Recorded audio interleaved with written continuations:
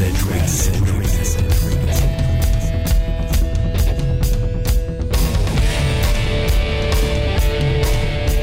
Bass Edge bringing you a little Alice Cooper throwback. School's out for summer. That's right.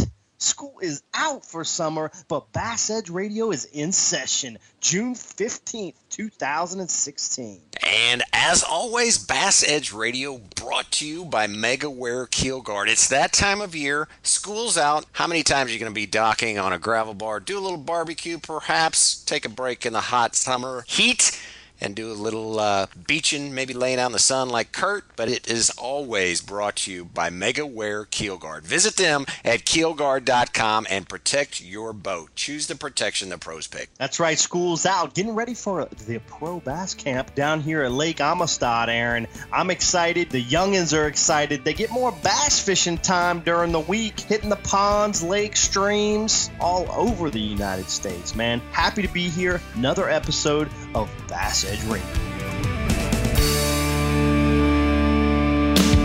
You know the importance of protecting your investments, so why use anything other than the toughest keel protector for your boat? Grinding sand, abrasive rocks, and concrete ramps are no match for our patented technology. KeelGuard keel protectors are made tough and made to stick. Their do-it-yourself installation takes less than an hour, providing the most dependable, most trusted keel protection for your boat, guaranteed for life. So give your boat the performance edge. Put on the protection the pros pick. KeelGuard Keel Protectors.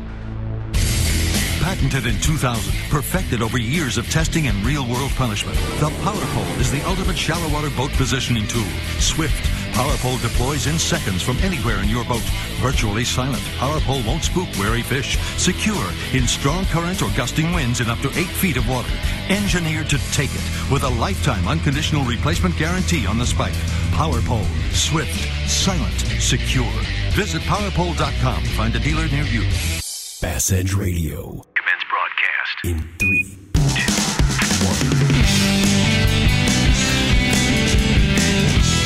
1. You're listening to The Edge. Everything bass fishing. Coming to you nationwide from the Bass Edge Studios.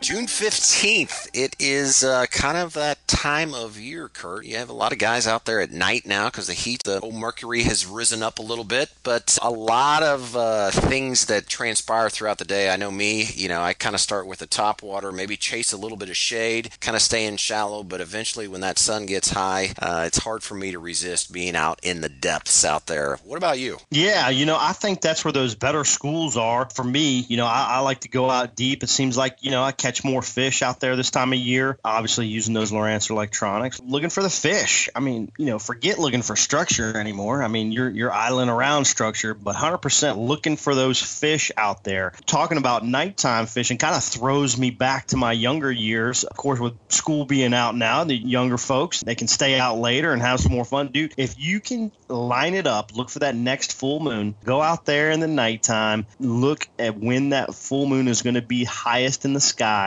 Go to your local lake, little pond, whatever you got, whatever's local, and throw that buzzbait around the shoreline. Man, that can be a lot of fun. And, dude, there's this element of craziness because it's at night. You don't know what you're stepping on or what you're around, but, man, it can really raise the senses. It's a lot of fun to do some night fishing this time of year. Fond memories when I was a young cat. No doubt. And speaking of throwbacks, I mean, quite honestly, Kurt, I grew up really learning how to bass fish at night. And the interesting thing is, I'm talking specifically about Lake of the Ozarks is where I spent the majority of my time night fishing. And everything was so keyed on man-positioned brush piles. So guys would come out and they sink all these brush piles. And it's so much fun. Like you said, you can't really see your line, right? I'm a line watcher, but you're fishing maybe a big Texas rig 10-inch worm or throwing some sort of creature bait, into these brush piles and you can't see it. You're going strictly off of sense of feel around docks and all this other stuff. But then you transition that to the daytime, and certainly those brush piles will hold fish in the daytime as well. But you can't always always take the areas that you catch fish at night and convert that into a daytime bite. One of the things that confused me really early on was feeling like that you're fishing for the same fish during the day as what you are at night, and that isn't always the case. Yeah, it's just like a standard condition change, I would assume, during the day. Whether it's windy or cloudy or still and sunny, you got to adjust the conditions, assuming it's the same way at night. I never was a huge night angler, tourney angler, but I know there's a lot of places around the country where they start hitting up these night tournaments and having a lot of fun, jackpotting, just getting out there with the family and friends. And really, it kind of takes a little bit of the fishing fun back into it if you're a huge tournament competitor. But certainly if you're the weekend angler and like to get out there in the evening as well, it just keeps that fun going. It's just a new element of a lot of excitement you can put together in with that night fishing. And I tell you what, Aaron, we're going to move ahead to the Angler Spotlight, talking about some night fishing. We got a guy from Alabama, Jamie Horton, with us today. And Jamie's going to talk to us about a lot of little things he likes to key on when he's summertime fishing. This guy's a river expert. We're going to tweak his brain on that. Also talk to him about where he's been and where he's going with his professional fishing career. Stay tuned. Bass Edge Radio continues. Two fishermen came together with one agenda: to construct bass boats superior in design and build, with a flawless finish, with our boats' exhilarating handling and smooth ride. Extreme rough water just doesn't exist. We're not just building a boat, we're building a legend. Legend Boats.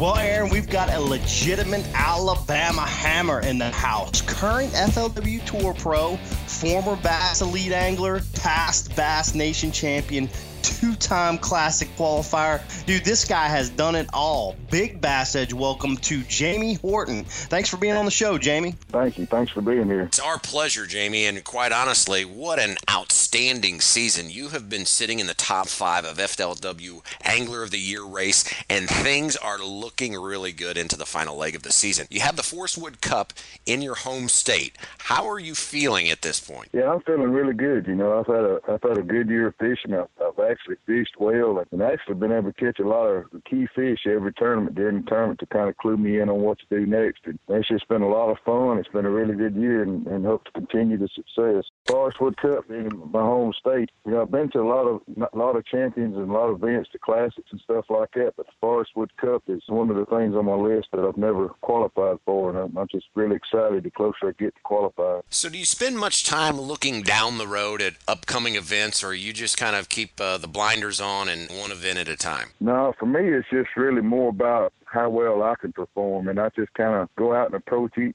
event and do the best that I can do each day, and that's in preparation weeks ahead of the event and when practice starts and during the event. I just try to look back and kind of grade myself on it. I did the best that I could do in preparation and during the event, and whatever the outcome is, I'm happy with it, as long as I feel like I've done my best in preparation and during the event. Well, Jamie, it seems like this year, you've really stepped it up a notch.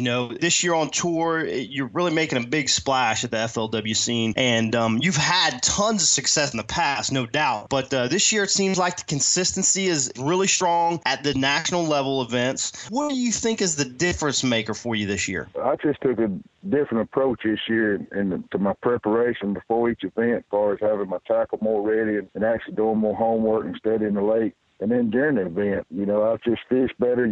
Sitting out last year and not getting to fish one of the major tours just really made me hungry and made me realize how good I had it. So I just really enjoyed and fished with a lot of fire this year. Well, Jamie, you decided to depart the Elite Series in 14, and really I didn't see a whole lot talked about that. What kind of based your decision to leave the Elite Series and as you mentioned, basically taking off 15 before beginning the FLW Tour in 2016? Well, I kind of just felt like the FLW was a better fit for me. I still have my job here at First Mechanical and still working. I just felt like the FLW was a better fit for me at this point in my career, for me and my family. And I made the decision to switch to FLW last year, and then the way things worked out with the field getting shortened, I was one of the anglers that was kind of left out on the outside, and which I think back, it was probably a good thing, because it did let me sit out a year and think about how I could prepare better and what I could do to have more success in 2016. So far it seems like it's all worked out really well for me.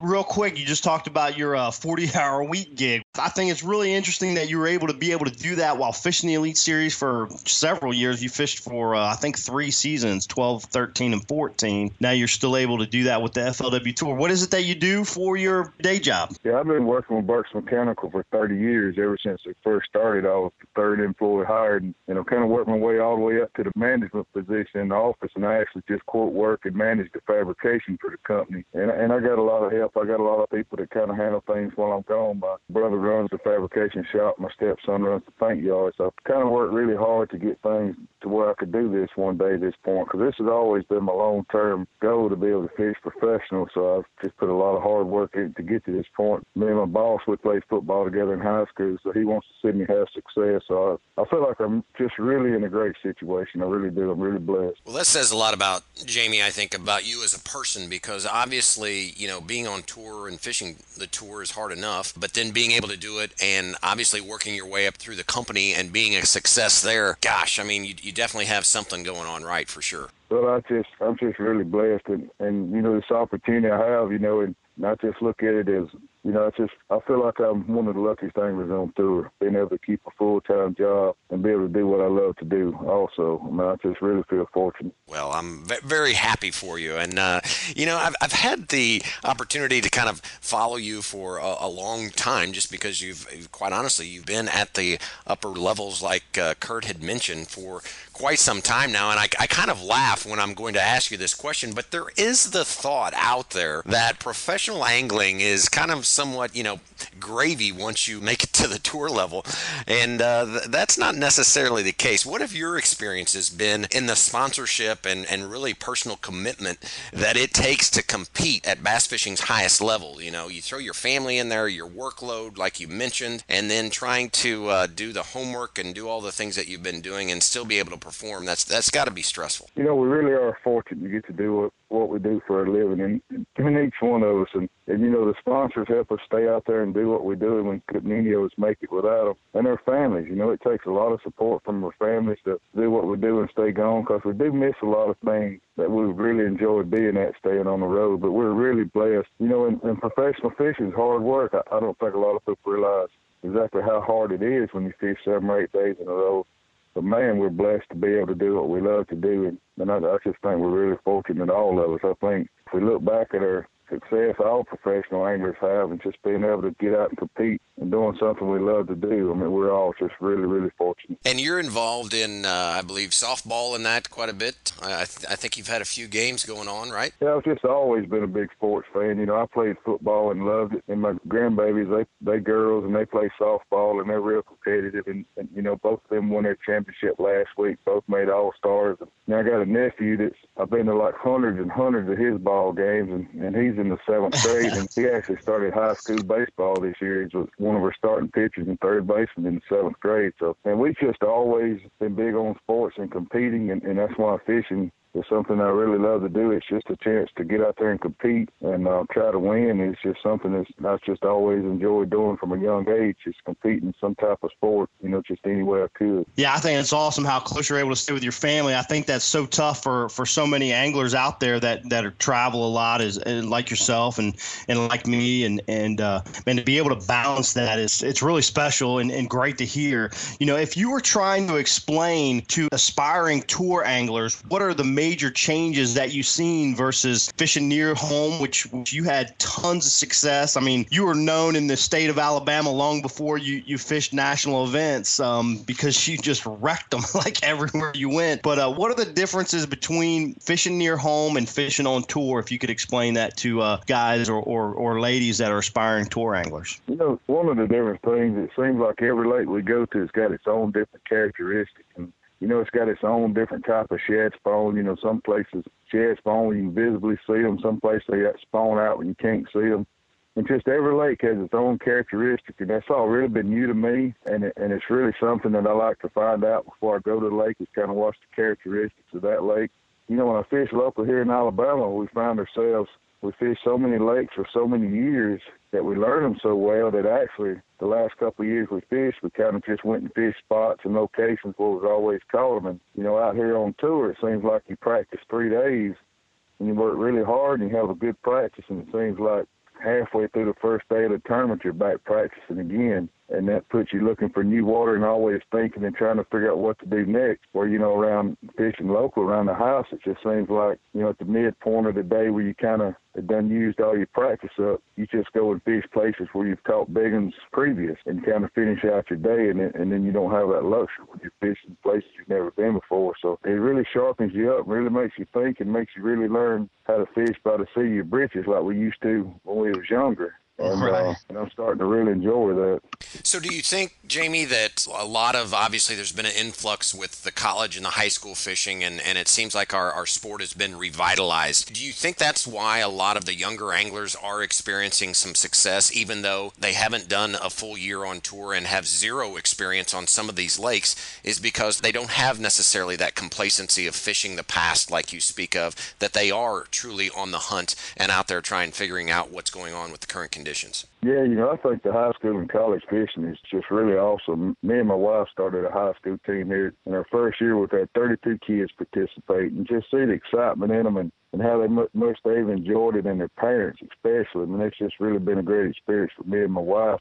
And I think the younger kids that's out there fishing, they don't have as many good success memories as some of us older guys have, but they don't have as many negative memories neither. And I think they're just able to put that together and just kind of study the lake and just approach the lake as they've studied, and they just have a lot of success. I mean, young anglers have a lot of success, and I think that's really good. Our sport needs to grow, and it is growing, and I'm 100% behind this high school fishing. I'm really excited. We actually got a really nice club down here called the Choctaw Bass Club, and it's great to be a part of it. That's awesome. That sounds good, man. I'm going to get into the kids fishing too, and, whether it's high school or college or, whatever it is, man, just growing the sport and being able to show as many people my passion as you show folks there in Alabama your passion is always a great way to spread the wealth of bass fishing. At least sometimes I feel like it's wealth. I don't know. There's other times I'm thinking, man, you don't really want to get into this sport. But anyway, guys, it's time for us to take a quick break. Bass Edge will be right back with pro angler Jamie Horton. O'Reilly. Eventually, it's going to happen. You'll turn the key and your engine won't start. Don't lose your ability to get around. Visit O'Reilly Auto Parts for a Super Start battery. Whether it's a reliable economy, hardworking premium, or powerful extreme, you'll find it at an everyday low price. Don't let a dead battery slow you down. Visit O'Reilly Auto Parts. Better parts, better prices every day. O'Reilly Auto Parts.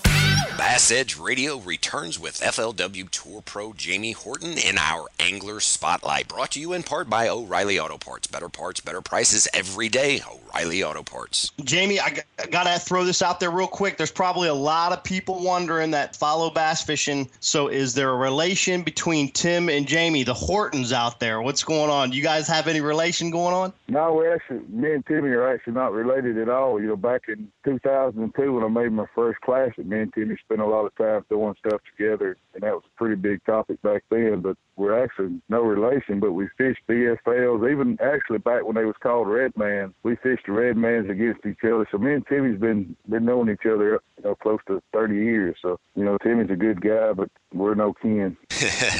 Yeah, I can see where that would definitely come up in conversation quite often. And, kind of speaking about the 30-year career, when I study that, you have had success in your career, and it's pretty obvious you're highly tuned in to river systems. What is it about a river system that enables you and really bodes well for your style of fishing? Well, when I was younger in high school and stuff, we got this Cahaba River that kind of runs through town, and we used to go down and float it on weekends and just fish it every chance we could. And I just kind of learned a lot down there fishing about rivers and the current and the way fish set up in current. It just seems like when you fish in current, you can just kind of see where the fish are and just duplicate a pattern. And I've always felt like I was a better pattern fisherman than I was just a fish in the area.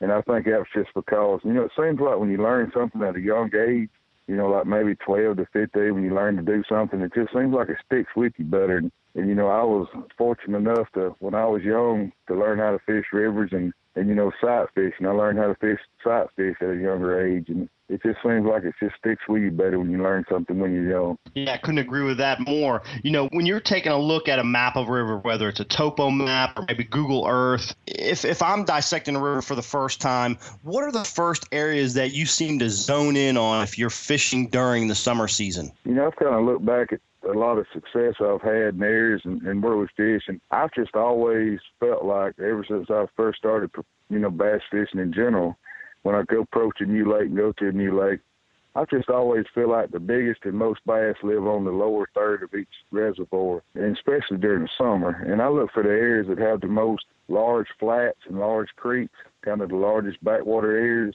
And I kind of start my summer fishing kind of concentrating from the mouth 100 yards inside or to 100 yards outside. I kind of start there and work my way out to the deeper ledges or humps. But I just kind of rule out the upper half of a lake right out the gate and try to concentrate on the lower half, possibly even the lower third when I'm fishing during the summer. And I really love to fish out. You know, I love to fish deep. I love to crank. Had a lot of success. You know, that's a great pattern when you're fishing during the summer. But one thing a lot of people kind of miss and don't realize is fishing out and fishing deep. There's such a great pattern during the summer, and there's so many people that do it, that you can go really, really shallow in the backs of places, especially if they have a ditch running in the back on a flat with some wood cover, some grass, and even especially more if we have a little rain, some evening showers and a lot of rain, and you can have some really good success back shallow. So, you know, during the summer, I like to fish out in the main lake or the main river and fish deep, or just go extremely, extremely shallow in the back of a creek and don't really fish the in-between stuff during the summer. And I've had a lot of success like that. You know, I start out trying to find them deep because I feel like that's where the bigger bags are. And if I don't have any success, then I go back extremely shallow. And that's just always works for me, and I know it works for a lot of other people, and that's just kind of the way I approach it. Like, it's hard to fish the whole reservoir when you go somewhere new. You about got to rule some of it out before you get there. You bet. Real quick, let's break down that flat. You mentioned flats and talking about deep fishing. Of course, flats are, you know, some people would associate that with just shallow water, but obviously fish can move up and off flats. When you're targeting flats, deep water fishing, what is it that you're looking for that's going to position fish, or what types of cover do you think are, you know, most important to hold the fish? And then how exactly are you going to target that? You talked a little bit about deep cranking. So if you can just dive that in a little bit deeper for us. You know, like we talked about earlier, each lake has its own characteristics. There's some lakes that they got flats that actually are back off the river, like big shallow pocket areas. And some lakes have just flats off of the riverbank where fish spawn out on the main lake flats. Some fish spawn in the backwater. You know, each lake's different. You know, some lakes have got grass. If it's got shoreline grass, I like to target that in the mornings. And then, you know, some lakes are just lakes with wood top covered and some with rocks. And then there's some lakes that fish just go shallow and spawn and then just get right back out there and just kind of live on the ledges during the summer. I mean, I really love to throw a big crankbait. You know, I'm a 6XD guy. Chartreuse blue is my favorite color, green gizzard shad. That's my two baits I like to start with. I like to catch them cranking if I can. And, I've had a lot of success cranking in early June, into May, early June, and I know toward the middle of June, when the fish has been out there a little bit and get conditioned, you know, they kind of get off the crankbait and you kind of got to catch them on a swim bait or a hair jig or something of that nature. But, you know, late May, early June, I just really love to throw a big crankbait. That's one thing I like to get out there and look for them with it. You know, you can see them on your side image on your low ranch. You can actually see the fish now. And, you know, back in the old days, we used to have to get out there and just follow the ledges and fish for them. And now you can actually see them. So that's just something I really enjoy doing. I second that. Certainly the technology with Lowrance and being able to do all the side imaging and that's out there. I mean, golly, what a advantage that we now have compared to the old days of the flash screens and paper graphs and everything else. And, you know, speaking of things that you like to throw, in studying your career and the photos that I've seen, it's certainly no secret that often you have a swim jig at least tied on, if not in your hand.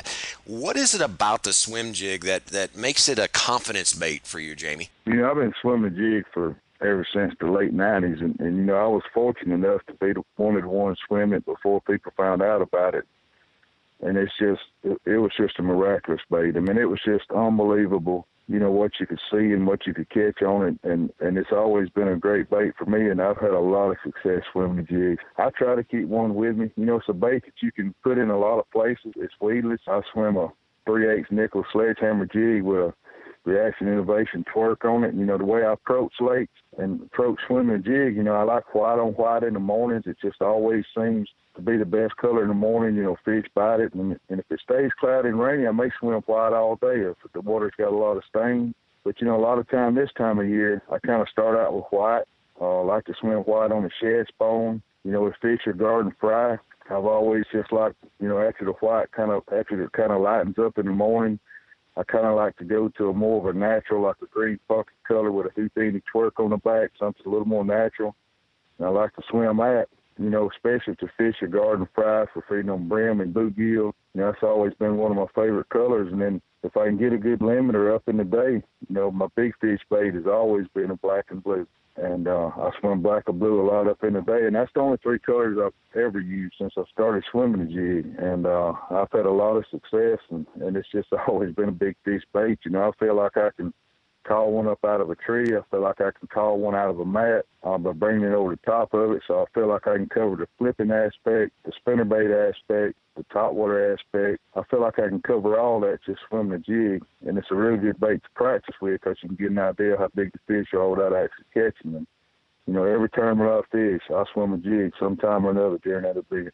Yeah, sounds like very versatile, no doubt. Real quick, let's talk about the way you like to retrieve it. Sometimes you see guys out there and they chuck it up there in the grass or around the cover and they just wind it straight back. And other times you see somebody chuck it out there and they're keeping their rod tip high at the 11 o'clock position and just kind of twitching it along. Is it just, a variation depending on how the fish want it, or is there a specific retrieve that you feel like is most commonly successful? When I'm swimming the jig, I like to keep my rod on about a 45. I like to keep slacking my line, and I just pop my fingers real fast, and I work my rod tips really fast. And once it gets bouncing, my jig's just kind of moving really quick. And the key to it, the key to catching the bigger fish is when you got your jig moving like that. When it hits a piece of grass, you always want to catch something. You always want to catch the corner of a piece of grass. You want to catch the corner of a buck bush. You want to catch a twig hanging up in a treetop. You always want to catch something with it. And I try to work it real fast. And then when I do hit a twig or a leaf on a buck bush or whatever, the jig is just with a slack in the line. The jig is just pop every time or two. And that's usually when you get your really big fish. Really violent strikes comes when your jig kind of hung up. That's the way I prefer to fish it.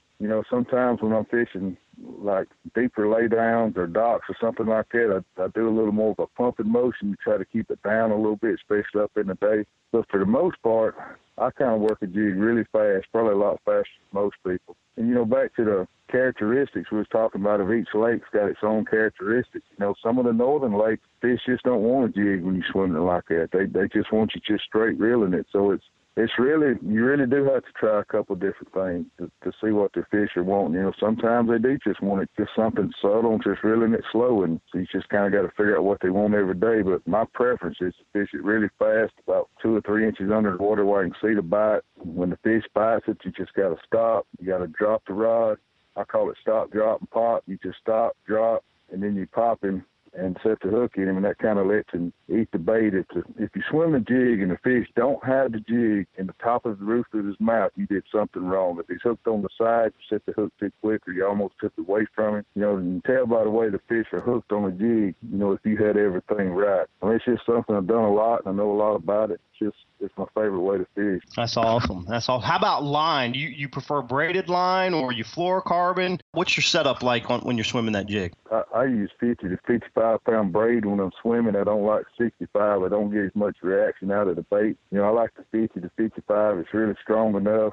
I use cigar line, cigar braid. Back a long time ago before we really learned how to swim a jig, we used to swim it on monofilament. but Right. it's braid by far the best, especially swimming around cover. And, sometimes if you're just on a clear lake where you're just fishing straight dock, I swim it on 20-pound Seaguar fluorocarbon. It's just each lake's different, but for the most part in the river system where you got color in the water and you swim in grass and you swim in wood, I just always use braid. Well, Jamie, you have a unique partnership, and of course I'm speaking specifically about Moore's sauces and marinades, and that kind of begs the question, do you like to cook, or is this thing that are you marinating your bait there a little bit with some of the Moore's sauces to get more bites? No, we do use Moore's a lot. We do use the sauce, marinate steaks and cube steak deer meat and stuff like that with it, and we do use the wing sauce a lot. Some of the guys I'm staying with, they've been pretty impressed at how well I don't know how to cook hardly anything. And, so I really don't. I know I look more like I could probably cook, but I just really, I'm pretty good at boiling crawfish. I feel like I'm about as good as anybody at that. Hey, I'm good.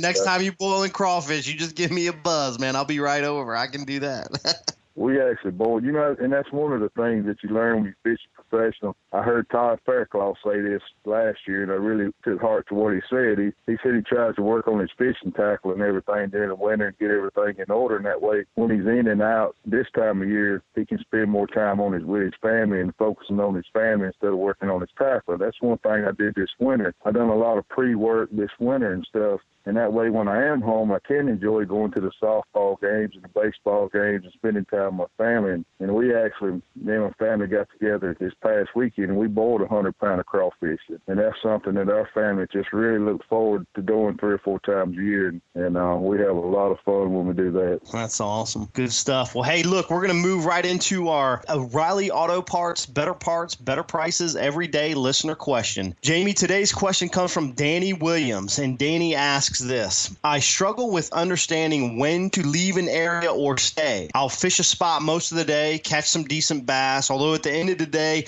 I'm left with the feeling I should expand more but don't want to leave the fish I've found. How does a pro deal with this type of situation? Danny, that is a very, very good question. And that's a question that me and a couple of other pros, we discuss at least a couple times during the year. How do you know when to stay and when you go? We've all had success leaving and going and hitting a couple more places and some things that look good and caught a key fish or two in a career that made a difference. And we've also all had success when we stayed and just kind of grinded out and caught an extra fish or two. It's a really tough decision. Kind of the way I base it is, if you see a lot of people that win a tournament and you say, how did he sit there for 4 days on that same spot and catch a fish once every 2 hours and win? And I like to say, well, maybe he just didn't really know anywhere else or really have anything else. But, he won the tournament. And I think, well, I would have never won that way because I couldn't have stayed there that long. But, sometimes when you get out traveling, you just got to realize, are you in a key place? Does that place give you the best chance to be successful, staying on that area? Getting a bite or two later in the day on that place gives you the best chance to be successful? Or do you think it is moving around and hitting new places? And, I've stayed in the areas too long, and I've had some success leaving, and that's really a great question. I guess it just depends a lot on what else you got to go to or what else is in your mind you feel like you can do to be successful. So that's a great question, and that's really a tough one to answer because I think we all approach it both ways. Sometimes we make the decision to stay, it works out. Sometimes it don't. Sometimes we make the decision to leave. So, that's a question that we all deal with every day as we're out there fishing, especially out on the road fishing. That's a really good question. And son, just one thing to add, it sounds like to me you're kind of back ending a little bit into it's a confidence. It's whatever you feel in your gut instinct at that time. That's probably what you need to go with, because there's no point in sitting there making a cast if you feel it's over and you're thinking about the spot that you should have, would have, could have went to. Certainly follow that gut instinct. I know we hear that a lot here on Bass Edge Radio, Jamie. But hey, thank you for answering Danny's question. And Danny, be sure to log on to bassedge.com, click the Claim Your Prize section, or email us at support@BassEdge. Let us know you heard the answer from Jamie on the show, and we will send out that O'Reilly Auto Parts gift card. And a continued reminder to Bass Edge listeners to send in those questions. We've been getting a lot of great questions through our Facebook page and Twitter page. Also, you can email those to support@bassedge.com and have a shot at winning that next O'Reilly Auto Parts gift card. Well, Jamie, it was certainly a pleasure to have you on the show, and an angler that I certainly respect and wish you nothing but continued success down the road. Any final words that you would like to leave us with before we shut this down? I appreciate the invitation to be here, and it was great talking to you and Aaron. And, really appreciate what y'all trying to do to grow the sport and getting the word out there for each one of us professional anglers. Man, we really appreciate you and what you're doing, and just continue the good work. Jamie, we appreciate you hanging with Bass Edge. We will see you at the next event, my friends. Safe travels. Bass Edge Radio will be right back. I am BASS Open Champion Dave Mansue, and you're tuned in to Bass Edge Radio. Now you can order Bass Edge Season 3 on DVD. Own the best resource for tips and techniques in bass fishing as host Aaron Martin tackles lakes across the country with the industry's top pro anglers, including Denny Brower, Boyd Duckett, Randy Howell, and Dave Wolak. This 2-disc set includes all 13 episodes. That's over 10 hours of Bass Edge, including interviews, bloopers, and highlights, all for just $19.95. Order online at BassEdge.com. And be sure to check out previously released DVDs like Bass Edge Seasons 1 and 2 and Electronics 101. Bass Edge Season 3, now on DVD at BassEdge.com.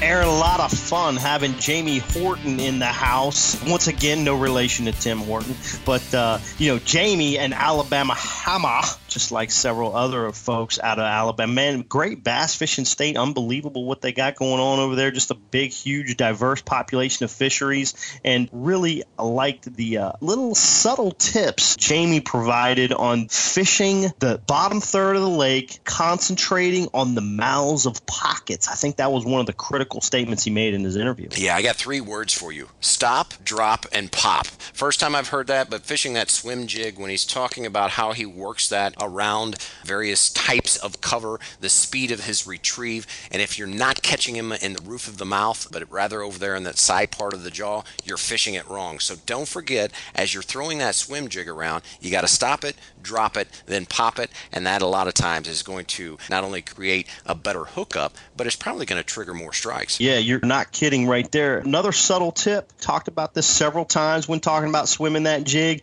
and that was getting it hung up on some cover, whether it be a little piece of grass, maybe a piece of buckbrush, but kind of utilizing the cover just like you would deflect a crankbait or maybe a spinner bait or skip a jig underneath a dock or something of that nature. But really, Jamie concentrating on trying to hit stuff rather than keep it away from cover. So I thought that was also another really important tip that he brought to the table. But certainly love the mouths of the cuts, whether it's inside, outside, rainy conditions. Second time we've heard shallow water guys talk about rain being a good element of summertime fishing. We heard it last episode with John Cox talking about the rain and how that can trigger some shallow activity. Heard it again this time from Jamie Horton talking about that summertime rain and some shallow water activity going hand in hand. So great tips there from Jamie. Dude, awesome interview. A lot of fun talking to him about all kinds of stuff and that switch between bass and FLW and still having a full-time job. A lot of things to juggle for the pro angler out there,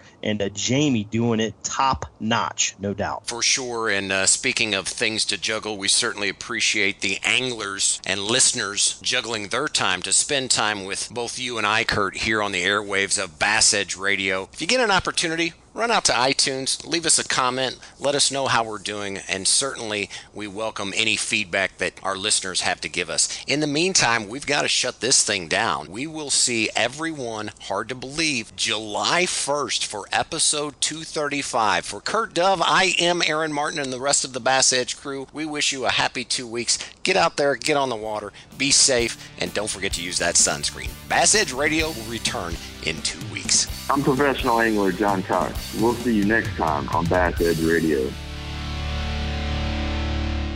You know the importance of protecting your investments, so why use anything other than the toughest keel protector for your boat? Grinding sand, abrasive rocks, and concrete ramps are no match for our patented technology. Keel Guard keel protectors are made tough and made to stick. Their do-it-yourself installation takes less than an hour, providing the most dependable, most trusted keel protection for your boat, guaranteed for life. So give your boat the performance edge. Put on the protection the pros pick. Keel Guard Keel Protectors. The Edge is presented by Keel Guard. For more information on Bass Edge or to shop at the Bass Edge online store, visit bassedge.com. And be sure to join Kurt Dove and Aaron Martin right here on another episode of The Edge, brought to you in part by Legend Boats, O'Reilly Auto Parts, Mercury Marine, Lowrance, PowerPole, and Rapaholic.com.